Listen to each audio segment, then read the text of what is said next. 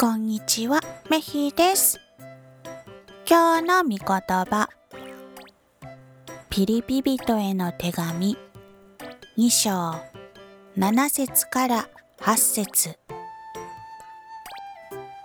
かえってその偉大な力と栄光を捨てて奴隷の姿をとり、人間と同じになられました。そればかりか、さらに自分を低くし、犯罪人と同じようになって十字架上で死なれたのです。